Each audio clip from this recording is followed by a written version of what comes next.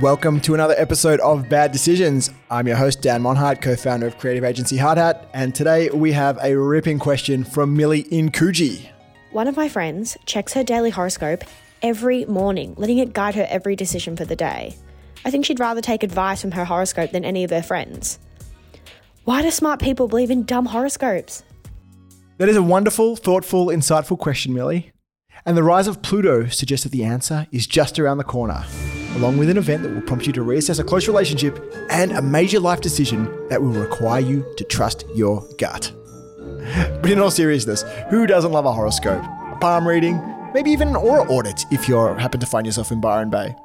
Especially when they all tell us how close we are to financial freedom, everlasting love, and discovering our true purpose in this large, lonely world. The funny thing is, the same science that proves horoscopes are bullshit also explains why so many people, even really smart ones, still believe in them. So join me, my Taurian adventurer, as we embark on a great journey upon which enlightenment and a true spiritual awakening are all but guaranteed. First stop, and if I'm honest, the only stop on our journey, is at the Barnum Effect. The Barnum Effect describes our tendency to believe that personality descriptions are tailored specifically to us, even though they are in fact vague and in reality could apply to virtually anybody. In 1948, psychologist Bertram Forer handed out a specially devised questionnaire to his students. This is amazing. Wait for this, right? The students were told to complete the questionnaire honestly and were promised a personalized sketch or description of their personality type in return. Forer collected the completed questionnaires and returned the following week with personalized sketches for each and every one of his students. Upon receiving their sketches or descriptions, each student was asked to provide a rating from 0, which was poor, all the way up to 5, which was spot on, in regard to how accurately the sketch described them.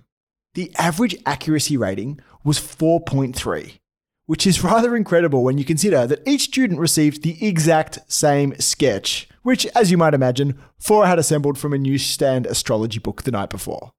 As it turns out, almost anything can apply to almost anyone.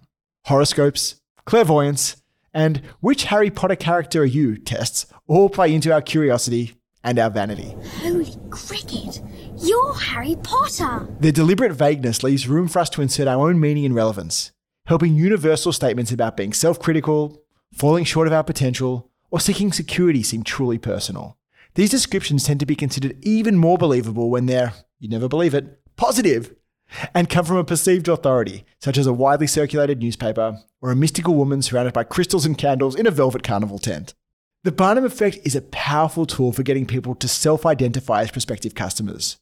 Brands can use this by highlighting product truths that actually flatter the audience. So if you make running apparel, you might run a line that says, running gear for people who know that bad conditions are only ever a state of mind. Right? You see how people would be like, oh, that's totally me. Right? Or another thing they can do is hero a particular audience segment. So this isn't just any peanut butter. This is peanut butter for dads who want the best for their kids. It's like, hey, I'm a dad like that. Anyway, if you like the sound of this and you're a smart marketer, like all smart marketers, you'll know what to do from here. Just trust your gut.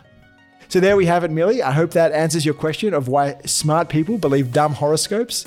And if you've got any further questions or queries about weird and wonderful human behaviors that you've seen in the world, shoot them through to me. You can get me at Dan Monhart all over the internet, or if you want to use the oldie email, you can get me at askdan@hardhat.com.au.